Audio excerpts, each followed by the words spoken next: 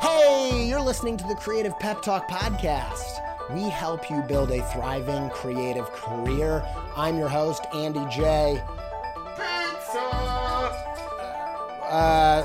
You can stay up to date. You can stay up to date with the podcast, Creative Pep Talk, by following me on Instagram at Andy J Pizza. You can also go there and put a face to this voice. I've been told that I have a decent face-voice match. Not that I have a decent face, but I definitely, I'm a weird guy, but that my voice sounds like my face. So go check it out, Andy J Pizza on Instagram. That's the bite. Get on it. Let's go into the episode.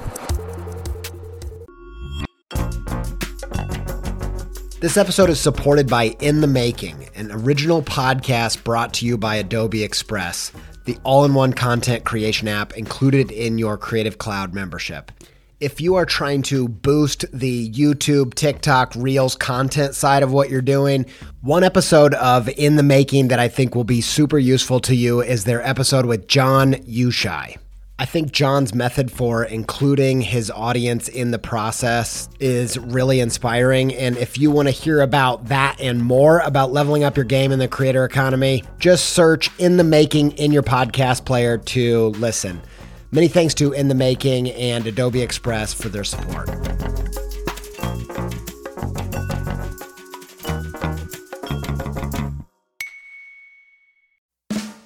I really needed to rehaul my website. I was talking to some web people, looking around, and I got intrigued by Squarespace's new Fluid engine, partially because it just sounds cool, but also because it allows you to drag and resize and layer up anything you can imagine. I dove in, rebuilt my site.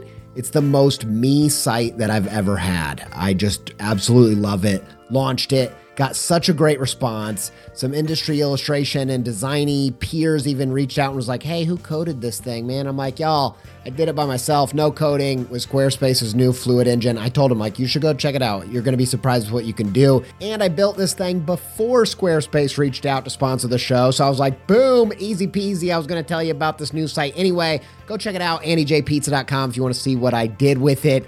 If you want to try it yourself, make a site that's totally you, where you can build a portfolio, sell content and courses and all kinds of other stuff, head to squarespace.com for a free trial. And when you're ready to launch, save 10% off your first purchase of a website or domain with promo code PEPTALK, all one word, all uppercase.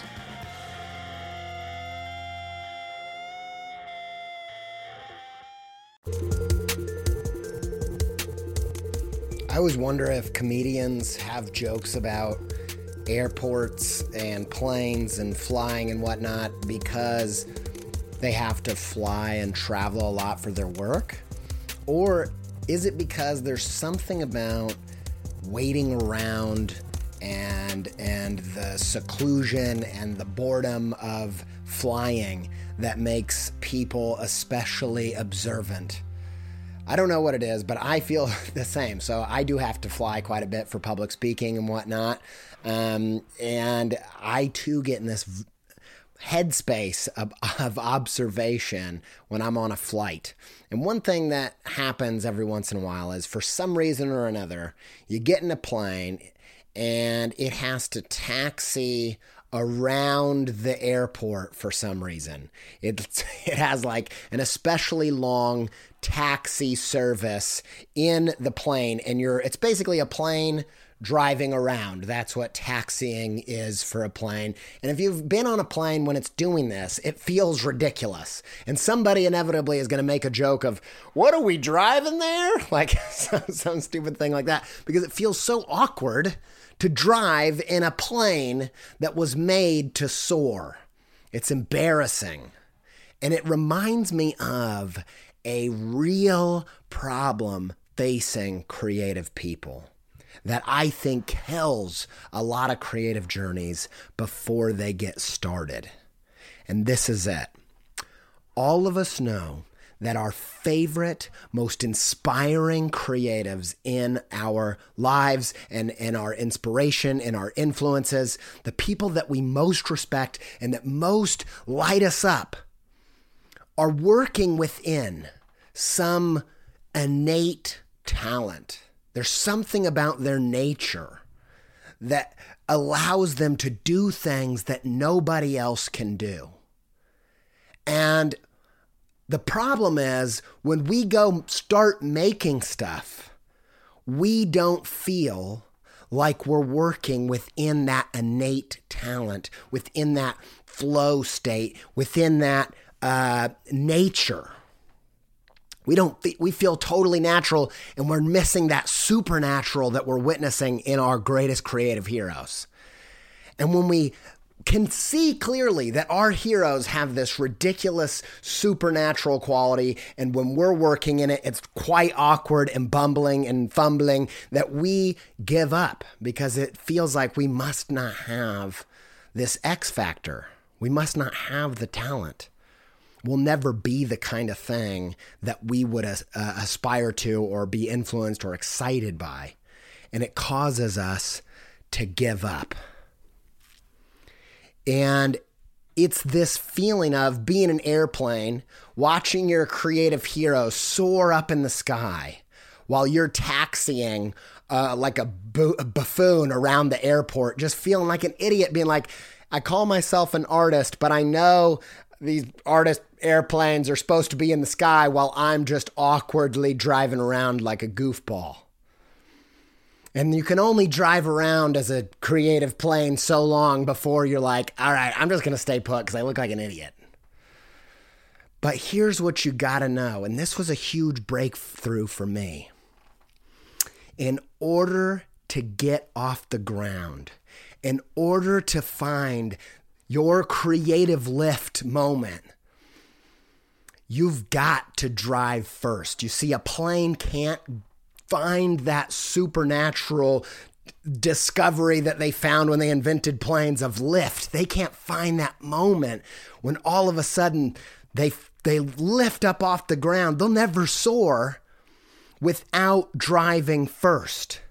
You see, even though planes weren't built to drive around, they have to run down the runway, driving like a car at top speeds, believing in themselves, believing in it, believing that if they do this awkward thing, that at some point they're going to hit that aerodynamic lift and their wheels are going to come up off the ground and they're going to find that supernatural, ethereal, angelic lift and start soaring in the air like planes should. Do you know where I'm going with this? You see, for years, I've talked about the growth mindset versus the fixed mindset. This came from Dr. Carol Dweck. She talks about how the fixed mindset is this talent mindset. You either have it or you don't. And there's all kinds of problems with the fixed mindset. People with the fixed mindset, when they're faced with a challenge, will give up right away because if it feels challenging, if it feels hard, they get afraid that they're going to prove that they don't have it. They don't have the X factor and they're going to shut down.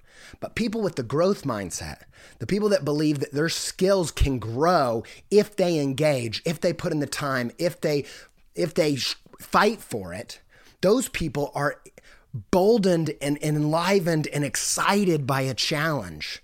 And they found that the growth mindset is the number one determiner of success. And so for the past couple of years, I've been talking about the growth mindset because I believe it's so absent from the creative field. And I think it's absent because we see those supernatural creatives. We see people like Prince and Jim Carrey and Mindy Kaling and all these people that are just doing things just like they've got some X factor, something that's inexplicable or something about their nature. I can't explain it. And I know when I go to do my thing, I don't have it.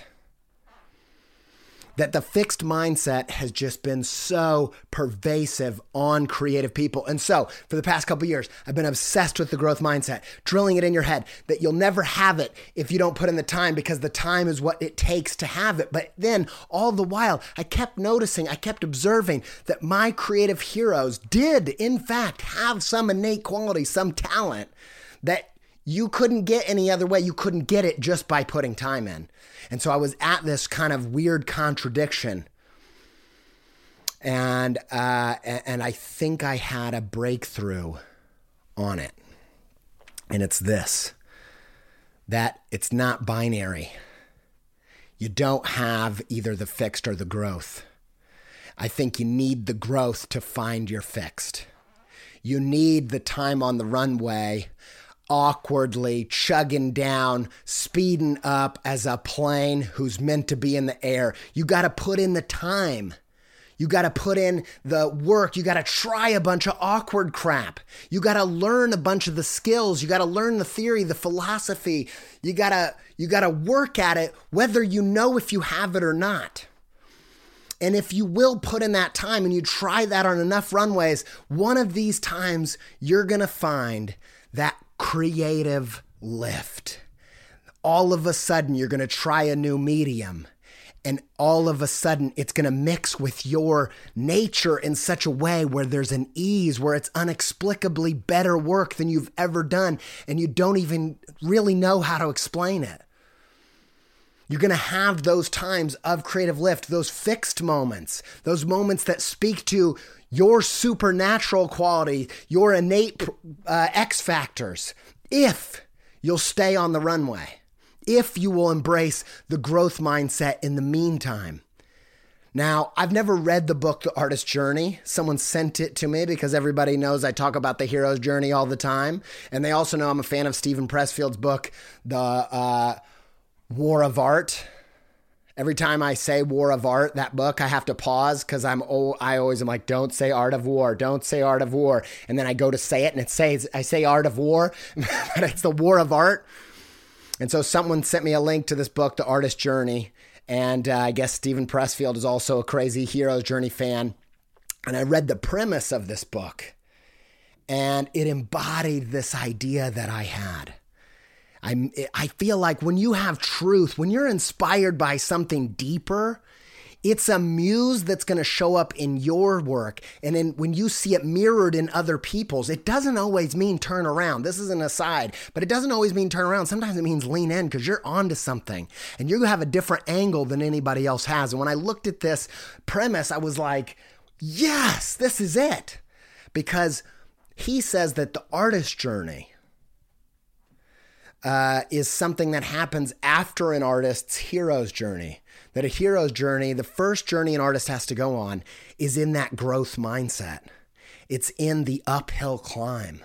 It's in the awkward fumbling. It's just grinding and trying new things and breaking things and messing up and getting messy. And then eventually, when you find your creative lift, trademark Andy J. Pizza, that's not Pressfield. You find your creative lift, then you go on the artist journey. And I kind of like to think of it like a hero that goes out. I've been, I'm going to bring Zelda into this. Just sue me. If you don't like it, if you are sick of hearing me talk about Zelda, don't listen to this show anymore. Zelda's a video game, if you don't know. It's like a hero's journey video game. It's kind of medieval fairy stuff with swords and monsters. Link is the hero of Zelda, the game. It's kind of weird. If you call the hero Zelda, you will be instantly ostracized from the Zelda community. It's a whole thing. Zelda's the princess that he used to save, and now she kind of kicks butt herself. It's quite fantastic. Anyway. In the game, there's this kind of sword in the stone moment about halfway through the game where you get the master sword. It's the best part of the game. I freaking love all the stuff after the master sword. But before you get the master sword, you gotta break a few other swords. In the newest game, every weapon besides the master sword is a regular weapon. It doesn't have any supernatural quality, and if you use it too much, if you use all these different weapons, they're gonna break. It's going to get messy. It's not going to work. You're going to be kind of a slave to constantly trying new weapons. But then, if you will put in the time, if you'll go on that journey, if you'll try pencils and paint and colored pencils and gouache and digital and all this crap, if you try enough of them, there's going to come a time where all of a sudden you're going to pull a pencil from the stone. And for some reason, the softness of the lead, the quality of the paper, it's going to hit this inflection moment where all of a sudden your drawing is better than the sum of its parts. For some reason, it works. You're the only one who can pull that pencil sword from the stone. And that moment will be your creative lift moment. And you should have a few of them, because it's not fixed or growth mindset. It's not binary like that. It's a narrative. It's growth and then fixed. And if you stay in it long enough, you'll have multiple narratives, multiple stories. You'll have a sequel to that thing, and you'll have growth and fixed all over again. Hopefully it goes a cyclical thing. We'll get to that at the end. We're going to come back to that. But for the time being, I want to encourage you, if you are currently not feeling the creative lift, maybe you felt it once before and that time has passed and your jet fuel ran out and now you're back on the ground. You can't remember how you did it in the first place. This episode's for you. If you've never felt the ease of pulling a pencil sword from the stone, like King Arthur, his brother, his brutish, huge brother who's struggling and striving, trying to pull that sword from the stone. It's not his sword, baby. And if you've been feeling that, you've been trying sword after sword after sword, and they're all just clunky and broken and they can't do it. If you will put in the time, if you put in the growth mindset, if you'll balance that lift and that tug, there will be a time where there's an ease to it. And so today's episode, we're going to go into some mindset shifts, some tactics that'll allow you to balance the fixed with the growth so that you can put in the time on the runway to find those beautiful moments of creative lift. Let's do it. First thing you got to do is you got to know the theory. You got to know the science of your creative practice, whatever you're trying out, whatever thing that you're currently testing, whatever the roadway you're on right now, whether it's you're trying out a new illustration style, whether you're trying out a new program, maybe you're getting into 3D, maybe you're trying a new instrument, whatever it is, whatever you're trying to find creative lift in next. Your next experiment, you need to dive into the theory and the philosophy and the science of that medium. It doesn't matter if you're the smartest kid in the flying academy. Here's the thing. You're doing the test. You know all the right answers. You know when to press this button and pull that knob and flip that switch. You know it all. You've got 110% extra credit. But the fact of the matter is, if you don't know the theory behind flight, creative flight, if you don't know that you've got something like balance, lift, and tug, that doesn't mean anything. The true balance that you need to strike is between lift and weight, thrust and drag. That's what flight is all about. And the reason you as a pilot need to know that is because no flight is the same. Every single flight has different air, weather, problems, different conditions. There's so many different factors that you have to understand the basic theory of what you're trying to achieve in flight. Because even if you push all the right knobs and right buttons and right things, you're going to be met with new variables that you have to run with. And that's the same for your creativity. Because here's the thing. You might know the perfect laws of color theory. You might know music theory. You might know every single rule of your skill. But if you want to make something new, if you want to navigate new territories, new pieces of work, the conditions and the weather of that particular song or illustration or film are totally different than anyone's ever experienced. And rules will not help you. But if you have a philosophy, it will guide you. And so you need to dig into and embrace and understand the philosophy. And if you do that, you'll be able to not just play by the rules, but you'll be able to discern within the moment what to do when the weight goes down and you need more lift, when you need to thrust because the drag is overwhelming. What do I mean by that? What the heck am I talking about? I'm going to explain it to you right now. Here's something that happened to me. So when I was in high school And it's the amateurs of public speaking, right? Like you get up and you do an oral book report or what have you. And I had some innate talent for that. And I could get A's on oral book reports that I'd never read. Just by the skin of my teeth, just by me being a weirdo, just by being a goofball. More, I thought, there was one time I hadn't read the book at all. I'd read maybe a synopsis, maybe some cliff notes, and I thought, I'm going to go up there. And I knew this particular English teacher was, partial to drama. He liked when people got a little bit weird. So I thought, I'm going to go up there and I'm going to bang my fist on the podium and make these bold claims. Got an A. This kind of thing happened multiple times to the point where one of my nemesis, I had several. One was named, we'll call him Johnny Piles. It rhymes with that, but you'll never figure it out. Johnny Piles. Woo! He hated me, and nothing infuriated him more than knowing I hadn't read the book, and yet I got a better grade than him. It's not fair. It's not justice. It's wrong. And he was right, actually. But in your face, Johnny Piles. Anyway, here's the thing that happened. I had a taste of, maybe I got a little bit of X factor on this. Maybe I can add a little of that sauce to my illustration career.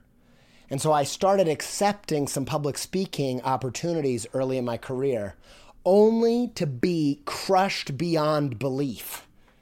I was like an airplane who's like, check it out, I'm going to New York City. I told looked around cocky, ready to friggin' take it off the runway, only to find out the conditions were different that day. I didn't understand lift, and I was just stuck taxiing around because I got freaking heckled. It was so bad. My early speaking engagements were so bad. This was in my early 20s, over 10 years ago, I guess, something like that. I don't know math, but long time ago, were so bad, they were so excruciating that I nearly swore off public speaking altogether. And it wasn't until that I realized that public speaking, good public speakers, had a philosophy, had outlines, had tricks up their sleeves, that just like a pop, if you're going to write a pop song, you need to be aware of the whole verse, bridge, chorus, key change, whatever. The same goes for public speaking. And when I filtered through things that came naturally to me, through the things that helped me kind of fortify my weaknesses in that area, I found creative lift in that arena unlike any other that I had before. And so I had the same thing with illustration. I used to listen to every episode of the Your Dreams, My Nightmares podcast. If you're an illustrator, it's required listening. It's with Sam Weber, a damn good illustrator. Go listen to all of it. I think it was on that podcast that I heard John Klassen. I don't know how you say his name, but I know he's a good illustrator. He wrote the Where's My Hat book with the bear who commits murder, and it's a kid's book. But he talks about in that big breakthrough in his illustration philosophy was when he realized when he's writing a book that he needs to write it with pictures, not just words. So there has to be the pictures have to say something that the words don't. I don't think he said write with pictures. I think that's trademark Andy J. Pizza. But regardless, that's where I got that idea, this idea of make sure the words say something that the pictures don't. And as soon as there was a break in logic between the words would say something and the pictures would contradict them, it would create some unique thing that only illustrated books can do. And it's the definition of the medium of picture books and comics. And once you understand that, all of a sudden, you can start to discern the weather and the different conditions and the variables of every single new thing you create. So dive into it. Analogies, understanding analogies were key to talks in the podcast. Joke writing. I spent a lot of time. I'm not really a joke writer, but I have improved slightly just by studying. What is a joke? Well, there's a premise, and the premise should be misleading so that you can come with a punchline that's surprising. And that's also, there's an understanding here that there's an evolutionary thing of why we laugh. And it's usually something feels wrong or dangerous, and then we realize that it's not, that it's all fun and games, and we laugh to ease the tension. And once you understand the basic philosophy there, if you're getting stuck, if you can't find your way in the dark of a new variable in this new creation that you're making, you can lean on that philosophy. So lean on the philosophy, study your heroes, study those who have created theory around your given medium, because it might not be that you don't have the X factor, that you're not finding the creative lift, not because you're on the wrong runway, but just because you don't understand the philosophy. And if you supplement your X factor and your talent, you'll be surprised where places where you crashed and burned in the past, you will fly higher than you've ever flown.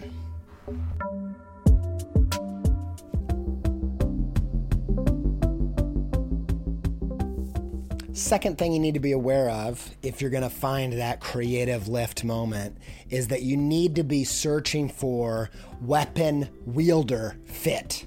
Okay, weapon, the tools that you're using, the instrument you're playing on, the thing you're drawing with, the cameras, whatever it is, and the wielder, you, who you are, your nature, just how you naturally are. You need to keep looking until you find that fit where all of a sudden you get that creative lift.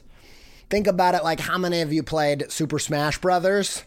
Some of you, probably not all of you. Super Smash Brothers, it's basically a battle game in Nintendo where you can pick almost any Nintendo character known to man and then fight each other. So Pikachu versus Mario, Donkey Kong versus Bowser, Mega Man, Sonic, all kinds of cool characters. You want me to keep listing them? You can find the list online. Go check it out. But Meta Knight, Kirby, there's lots of them. There's way more than that. Snake from Metal Gear Solid. Am I boring you yet? Listen, I have a point. Here's the thing. You're playing me. I'm playing with my brothers. They're kicking my butt. They're owning me, man. Until I figure out that Ness is the perfect, from Earthbound, he's one of my favorite characters. He has the moves that match with my particular way of playing until I can crush them over and over and over again in your face, Josh and Jordan. That actually never happened. I was just living a fantasy here where I found a character where I could crush him every time. Anyway, I beat him enough, okay? Anyway, but it is true. You gotta work with all these different, you gotta play all the different characters before you find the one that actually fits with your style of play. And the same goes for not just video games. You can't, if you use this podcast, you won't just be better at Super Smash Brothers, you'll be better at your creative work, because for me, here's something that I found. I freaking love, I think it's called non-photo blue lead. And I get a mechanical graphite holder, and I have this big stash of blue lead, and that's pretty much, I exclusively draw with this blue lead. And there's just something about it that when I draw, and I draw with other pencils, I feel like 7 out of 10 drawings feel right. Like I can't quite remember how to draw, but every time I put that blue lead to the right paper, it's creative lift, baby. And I wouldn't have found it if I hadn't broke some pencils in my day. I wouldn't have found that master sword had I not broken the pilgrim sword and the traveler's sword and what have you. And I found this blue lead when I was teaching at an art school about 5 years ago. And I wouldn't have even noticed that my students were using this blue lead had I not had the mindset of finding the weapon wielder fit. And so, if there are some things in your practice, for me, one thing that is a little bit awkward for a long time was vector illustration work. There's something about it. It's so slick. It's so geometric. And I'm so messy that it was really hard to find that weapon wielder fit there. I did find some things that helped me because I figured out how to draw in those programs and get some looseness to my graphic work. But then even more than that, adding analog textures when appropriate, when I'm working in print work. There's something about a texture or a brush or an actual pencil line scanned in. It will hide a multitude of sins. Do you understand what I'm saying? Like it embraces the mess. It has the humanity. And I need that. I don't have that mathematical brain that allows me to exist in that perfectionist way. And there was something about when I started overlaying some paint textures in, it just boom, all of a sudden, creative lift, something that without struggling, without striving, all of a sudden I just had that weapon wielder fit, and the work is better than the sum of its parts. It has this leap moment. And if you haven't felt that leap moment, you got to stay on the runway because it makes work worth making. And so the point I'm trying to make here is you need to find where your weapon in your nature fits. So I have, my wife and I, we're both messy artists. We're not the, anal type A math people. We like the feelings. We're gushy. We're a mess in that way. We like to get messy in our work. And whenever we try, she was for a long time struggling, how am I going to present my work?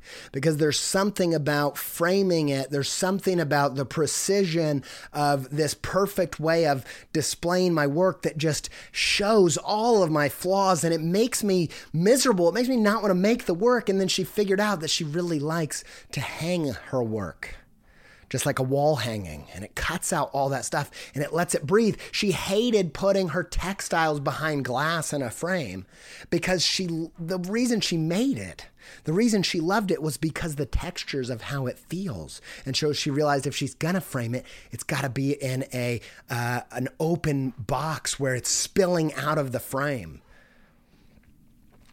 And for me, I found the same things. You've got to keep searching, keep finding where that nature fits. For me, the other thing is our personal style. We were very inspired by the whole mid-century modern thing. It blew up 10 years ago and has been going strong since, this resurgence of mid-century modern. But the minimalism of that, it just didn't jive with how we like to live, or it felt too dead. It didn't have enough color. Have you seen the cover of this podcast? It's bursting with color and flavor and explosiveness. And that's just the opposite. It's maximal, baby. It's the opposite of minimal.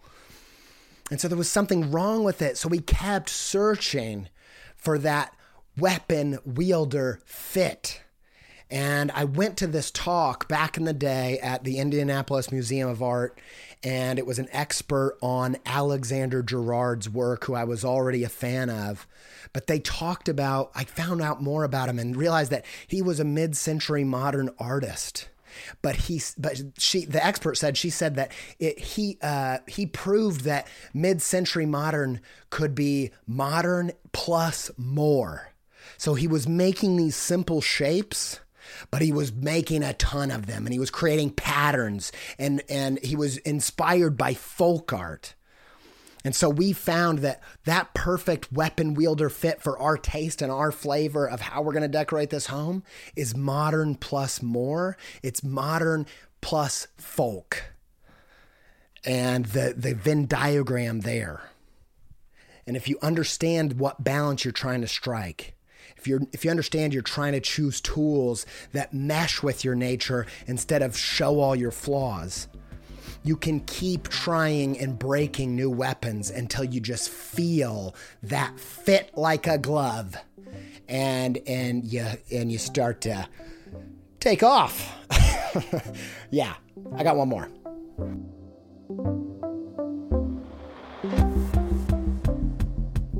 All right, I don't know what to title this last one. I'm just going to be honest with you, but it's something about believing in yourself.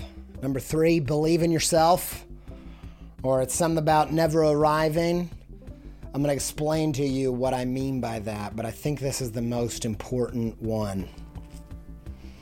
And so here's the most important thing. If you're going to ever figure out the balance of the lift that you get from finding your fixed talent and the weight of grinding it out in the growth mode, if you're ever going to strike that balance long term and have a career full of creative lift, of that supernatural, almost spiritual, mystical creativity that we all, I think, long to create in. If you're going to strike that balance over the long term, you've got to believe in yourself enough to never arrive. To allow yourself, like we talked about last week, to pulse, to spend some time on the ground and some time in the air. Let me explain what I mean by that. We all know these creative people. We've all been them from time to time. That find some creative lift, find a style breakthrough, find a weapon wielder fit, find some moment of supernatural stuff, and we get up in the air. And it's so exciting, it's so fun, it's exhilarating. It's euphoric. You're up there flying. You're doing what you were built for. You were built to be in the air, to soar in those creative skies. And then while you're up there, this anxiety hits you. You can see it on the airplane dashboard. Do they have dashboards? I don't know. But some indicator tells you you're running out of fuel. That this lift has a time limit. There's a shot clock. There's you're running out of fuel. This thing that used to give you creative lift, the thing that hit the culture in such a way that it resonated in this deep way, it's starting to run dry. If you're a comedian, maybe what was funny 10 years ago, it's not funny anymore. If you're a designer, maybe this trick in Adobe Illustrator that got people freaking out 5 years ago, nobody cares anymore. And you're not interested either. You're not having a good time trying to keep that bird in the air. But you're so afraid that you don't know how you got creative lift in the first place. You're so afraid that maybe it was a fluke, that maybe this plane will never fly again, that you refuse to make a pit stop. You refuse to safely land and refuel your engines and spend some more time on the runway in the growth mindset, breaking some stuff. And so what do? You run on fumes until you crash and you burn. Think about your creative heroes that have spent too much time in the spotlight and they're tired. There's a song by Bleachers, All My Heroes Got Tired. I don't want to get tired. I want to spend as much time. I want to be that rare creative that finds creative lift every few years in a new way and spends 50, 60 years up in the air. But to do that, you've got to spend some time down on the ground. And if you're going to land that plane, the only thing that's going to get you to pull that trigger, there's no triggers in an airplane, but pull that lever, push that thruster, pull that. I don't know how to fly, actually, okay? I just did a little research for a podcast. But you got it. The only thing that's going to allow you to bring that thing down is to believe that you will fly again, even if the weather's changed, even in the new scenario. If you figured it out once, you can figure it out again. You got to realize that if you pulled a master sword from the stone, if you'll not squeeze it so tight, if you won't wring out that breakthrough for every penny that it's worth, you'll leave enough room and enough life force for a sequel. The sequel always has a super mega master sword.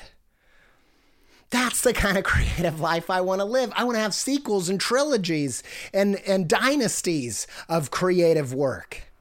You know, there was a few years ago in my illustration practice where I found this little thing where I made this texture and I would cut it with it's not that easy to talk about illustration, but I'd cut it with a sharp contrast and it would create this kind of effect that felt really slick and different. And for a while, I got some serious creative lift on that bad baby. And there's a temptation in my work to stay stagnant and cling on to that thing that I had. But if I do that, I'm going to be stuck in the prequel. What I found is when you find creative lift, it feels like the means on the ground of the runway allowed this end, this place that you've always longed for.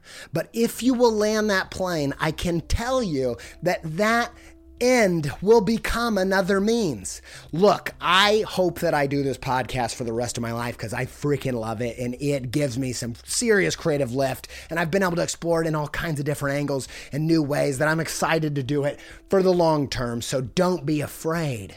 But the first couple years of the podcast, I thought, holy crap, this is what this plane was built for. But guess what? I found that if I'd allowed that next call, that next sequel, that next journey to pull me out into new things, I found that when I started doing videos and YouTube, that all of a sudden the podcast seemed like a runway for this new thing. And even though YouTube's still early days, it unlocked some opportunities I'm not even at the liberty to talk about that would have never happened had I not eased off the gas and took a pit stop and let go of the last story so that I could embrace the next one. And if you will have those kinds of open hands with your breakthroughs, with your creative journey, you will have a lifetime of balancing the fixed and the growth mindset, the grind and the lift, and it will help you soar. You know what I mean? Does that make sense? I hope it does. I hope it fires you up because it's got me fired up. And I have one little thing to add to it. A few weeks ago, we had Joey Ellis on the podcast, and he said that his friend Bob Shea, who's my friend too, I don't know if I know him as well, but we talk. He's a great kids book author, illustrator. And he said that if you don't like the grind of making the book, you won't enjoy the reward. And I found that to be true. And that's the last thing I want to leave with you, is that when you go look for new runways, I think the best thing you can do, don't look for places where you think you have the X factor. You think, oh, I've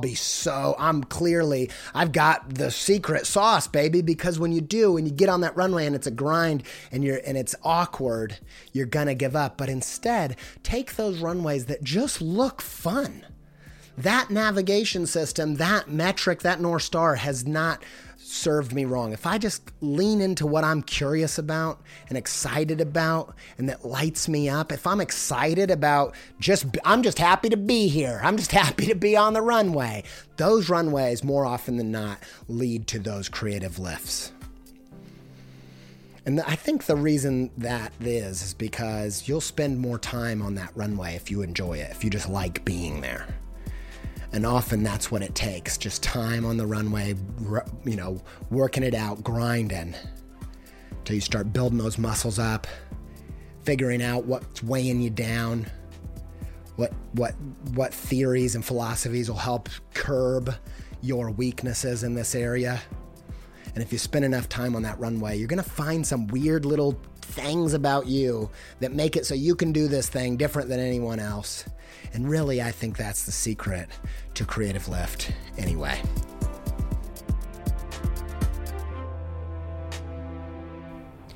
If you're having some trouble finding Creative Lift on your own, I am opening up some coaching sessions in the near future. I'm doing it differently this time around. I'm going to be taking applications, and I'm going to accept some people for one-on-one sessions for a little bit more of a long-term relationship. If I hired my first coach this year. I found it to be invaluable. They can see things that I can't. Sometimes the reason you can't get Creative Lift is because you're self-sabotaging, or you're just you're lacking some outside perspective that you just can't get any other way than a trusted coach. Look, if Michael Jordan needed Phil Jackson, you might need some Dr. Pizza. Go sign up to the newsletter so you will find out when those applications go live. First, creativepeptalk.com/newsletter. Go sign up there. You'll get an email when I open the applications. Go check it out. I'm pumped to get back into this. It's one of the things that I feel most passionate about. Go check it out. Go creativepeptalk.com/newsletter. Thanks to all of you for listening. Thanks to Yoni Wolf for his band Y and the theme music for this show. Thanks to Alex Sugg and the soundtrack of this show. You can listen to it on Spotify or Apple Music, Creative Pep Talk Volume 1 soundtrack. Thanks to Chris Graham for giving me audio assistance from time to time from Chris Graham Mastering and the Six Figure Home Studio podcast. Hey, thanks for listening. I hope this pepped you out of your freaking mind. Till we speak again, stay pepped up.